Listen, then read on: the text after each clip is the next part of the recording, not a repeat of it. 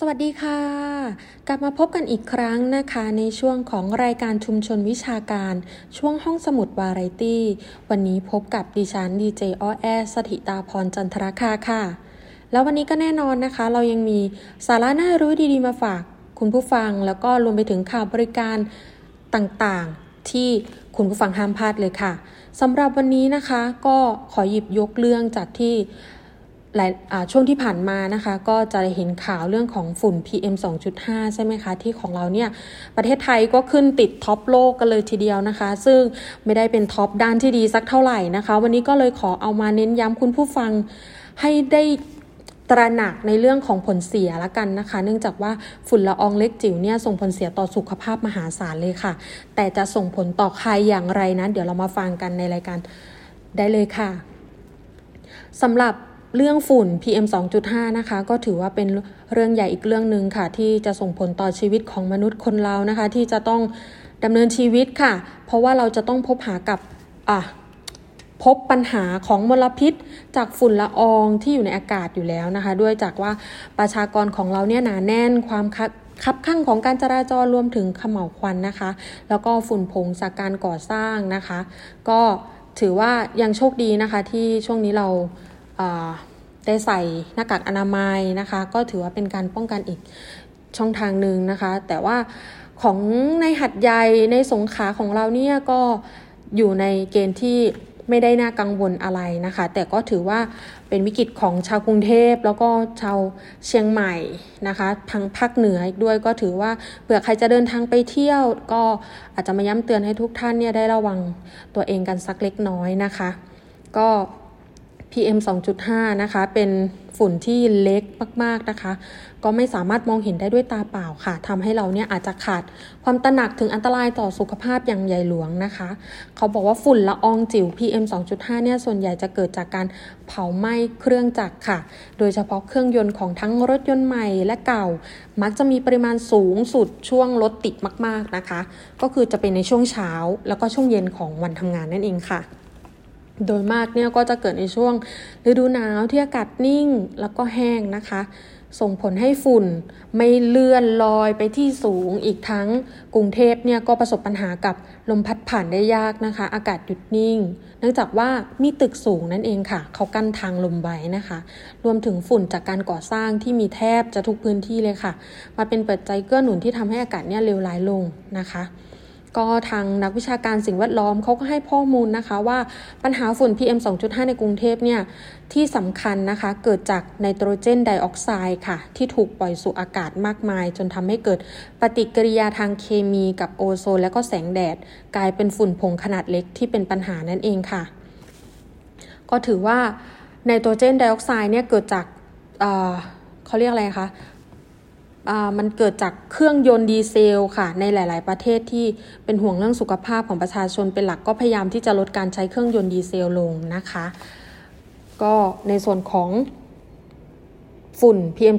2.5 รับรองว่าเป็นเรื่องที่ไม่ได้น่าจะเขาเรียกอะไรคะไม่อยากจะพบเจอนะคะแต่ว่าเผื่อเราเนี่ยต้องเดินทางไปกรุงเทพนะคะก็อาจจะพบเจอกันได้นะคะเพราะว่าเราต้องสูดอากาศหายใจนะคะและแน่นอนก็ต้องส่งผลต่อทางเดินหายใจแล้วก็ปอดของเราแน่นอนค่ะดังนั้นนะคะวันนี้จะมาบอกว่าภัยร้ายของฝุ่นจิ๋วเนี่ยมีอะไรบ้างนะคะหนึ่งเลยค่ะภัยร้ายต่อทางเดินหายใจและปอดแน่นอนว่ามลพิษอากาศก็ต้องส่งผลโดยตรงนะคะต่อระบบทางเดินหายใจแล้วก็ปอดนะคะและเมื่อละอองฝุ่นขนาดเล็กที่ไม่สามารถมองเห็นได้ด้วยตาเปล่าก็จะยิ่งสามารถเข้าสู่ทางเดินหายใจได้อย่างง่ายและรวดเร็วส่งผลให้ผู้ป่วยเนี่ยโรคหอบหืดกำเริบหรือเป็นสาเหตุให้คนปกติเป็นหอบหืดได้เช่นกันนะคะก็อาจจะพบหลายๆข่าวนะคะอย่างเช่นคุณหมอที่อยู่ในจังหวัดเชียงใหม่นะคะก็เป็นมะเร็งปอดนะคะก็จริงๆแล้วเขาเป็นคนสุขภาพร่างกายแข็งแรงนะคะแต่ก็พอมาตรวจพบเนี่ยก็เป็นมะเร็งปอดระยะสุดท้ายแล้วนะคะก็ทำให้เราเนี่ยได้พึงระวังนะคะว่าเราไม่รู้ว่าฝุ่นจิ๋วละออง PM 2.5 เนี่ยจะไปทำอะไรกับระบบภายในข้างในของเรานะคะดังนั้นก็ควรจะระวังนิดนึงนะคะก็จะเกี่ยวกับ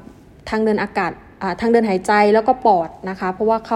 เราต้องสูดอากาศเข้าอยู่แล้วนะคะ ภัยร้ายต่อหัวใจค่ะ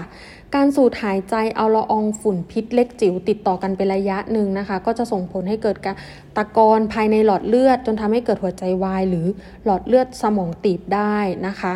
ก็ขึ้นอยู่กับว่าเราเนี่ยไปสัมผัสอากาศที่มีผลต่อเซลล์กล้ามเนื้อหัวใจไหมทำให้เต้นผิดจังหวะหรือเปล่าแล้วก็อาจจะรุนแรงส่งผลต่อหัวใจวายเฉียบพลันได้นะน่ากลัวมากเลยนะคะภัยร้ายต่อสมองค่ะเมื่อฝุ่นละอองขนาดเล็กสามารถผ่านเข้าสู่กระแสเลือดและเกิดการสะสมขึ้นก็จะส่งผลให้ความดันโลหิตสูงแล้วก็มีเลือดเนี่ยมีความหนืดซึ่งจะเพิ่มความเสี่ยงให้เกิดริ่มเลือดในสมองรวมถึงหลอดเลือดแดงในสมองแข็งตัวทำให้เส้นเลือดในสมองตีบหรือแตกเป็นสาเหตุของโรคอัมพฤกษ์อัมพาตแล้วก็อาจเสียชีวิตได้อันนี้น่ากลัวมากๆเลยนะคะนี่คือสิ่งที่ชาวกรุงเทพเขาต้องเจอนะคะอันนี้เป็นภัยที่บอกเลยว่าน่ากลัวจริงๆนะคะเพราะว่าส่งผลทั้งทางเดินหายใจปอดต่อหัวใจแล้วก็สมองนะคะอาจจะส่งผลต่ออื่นๆอีกด้วยนะคะซึ่งเขาบอกไว้เลยค่ะว่าเด็กเนี่ยยิ่งอายุน้อยยิ่งเพิ่มความเสี่ยงมากขึ้นนะคะในวัยเด็กเนื่องจากว่าเด็กเนี่ยเขาก็จะมีภูมิคุ้มกันโรคได้น้อยกว่าผู้ใหญ่นะคะอวัยวะต่างๆในร่างกายยังอยู่ในระยะที่กำลังพัฒนาค่ะทั้งนี้ฝุ่นพิษในอากาศที่สามารถเข้าสู่ระบบทางเดินหายใจเนี่ยและกระแสเลือดได้ง่ายนะคะแล้วก็ยังจะไปขัดขวางการเจริญเติบโตของระบบต่างๆหรืออาจจะทำให้เกิดโรคร้ายแรงในที่สุดได้ด้วยค่ะสำหรับเด็กเล็กเนี่ยคุณพ่อคุณแม่ผู้ปกครองนะคะก็ต้องใส่ใจนะคะใส่หน้ากากอนามัยให้บุตรหลานของท่านด้วยนะคะหญิงมีครรภ์ค่ะนอกจากภัยร้ายจะส่งผลต่อคุณแม่ที่ตั้งครรภ์แล้วนะคะหากสูดฝุ่นละอองเข้าไปโดยตรงเนี่ยทารกในครรภ์ก็ยังเป็นอันตรายด้วยเช่นกันค่ะเขามีการศึกษาพบว่ามลพิษในอากาศมีผลต่อการคลอดก่อนกำหนดเสี่ยงแท้งบุตรแล้วก็เพิ่มอัตราการตายของทารกในครรภ์ได้คุณแม่ที่ตั้งครรภ์อยู่นะคะก็ระมัดระวังด้วยนะคะต่อมาผู้สูงอายุค่ะเมื่ออายุมากขึ้นอวัยวะก็ต้องเสื่อมลงตามกาลเวลาถูกไหมคะระบบการทำงานต่างๆในร่างกายก็อาจจะลดลงก็จะส่งผลให้ภูมิคุ้มกันเนี่ยลดลงถดถอยหากต้องเผชิญกับฝุ่นต้อง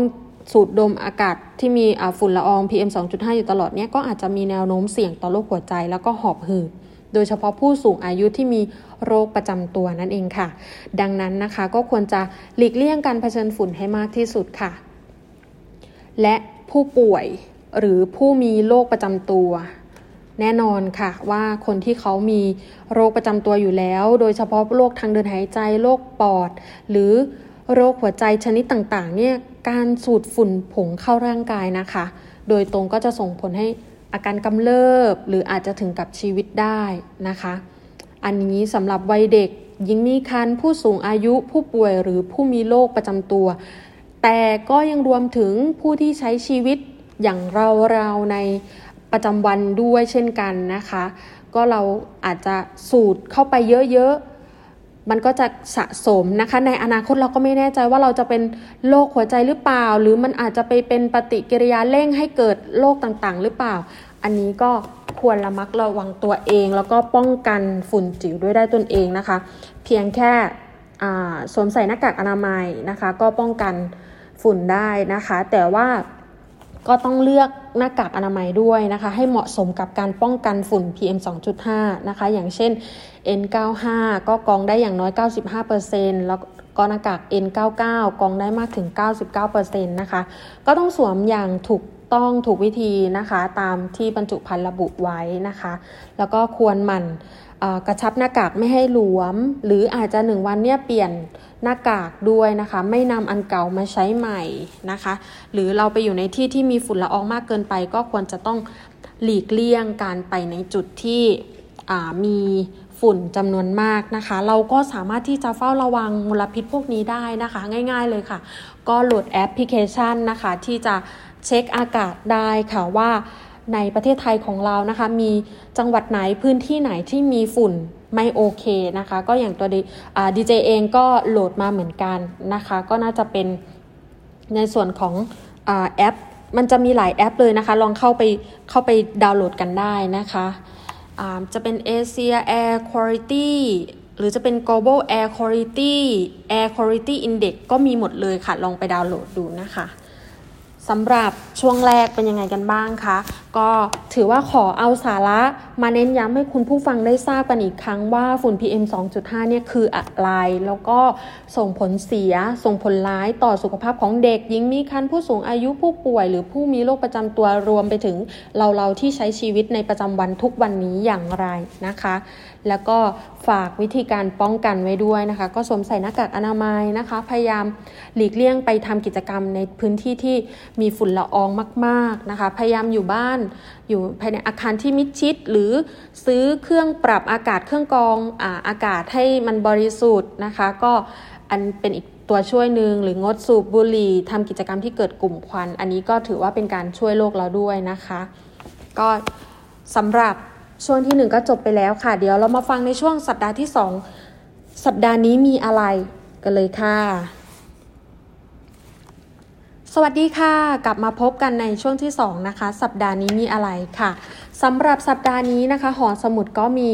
เรื่องราวดีๆค่ะบริการดีๆหรือฐานข้อมูลดีๆมาประชาสัมพันธ์ให้คุณผู้ฟังได้รับทราบนะคะในเรื่องของ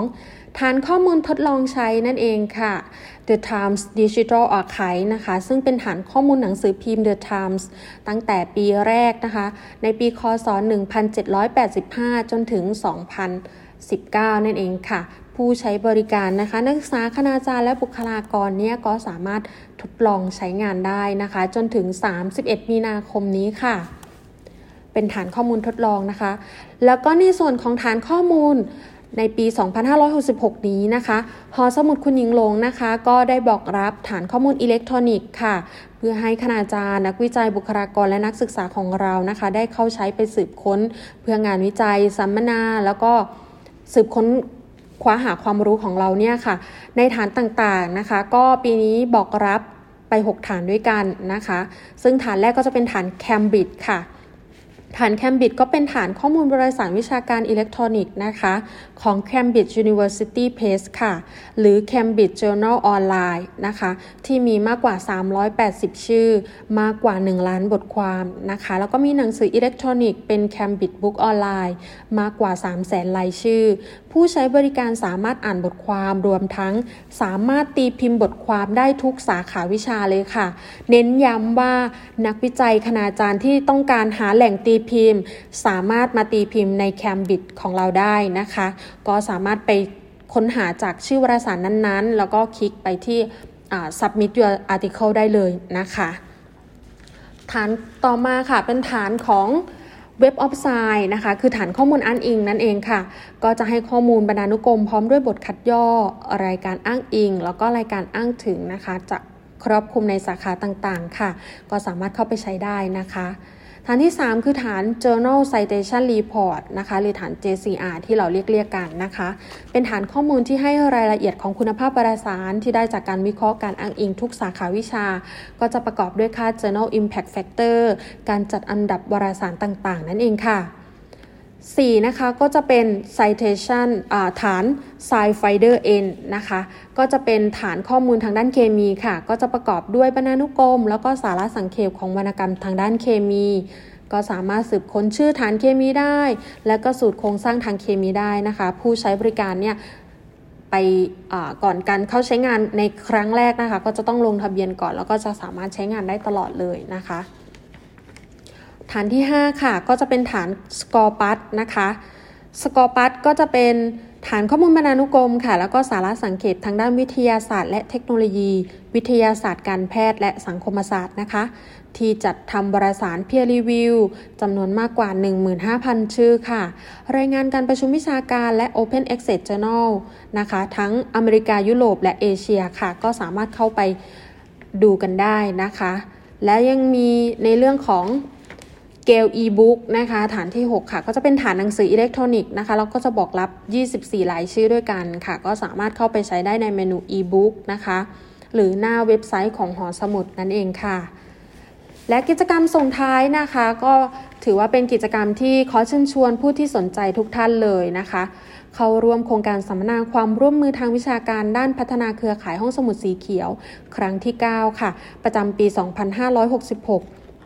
ซึ่งสำนักทรัพยากรการเรียนรู้คุณหญิงหลวงอัฐกวีสุนทรมหาวิทยาลัยสงขลานครินทร์ของเรานะคะรวมกับเครือข่ายห้องสมุดสีเขียวจัดขึ้นภายใต้หัวข้อสมดุลธรรมชาติสู่วิถีชีวิตที่ยั่งยืนค่ะก็สามารถ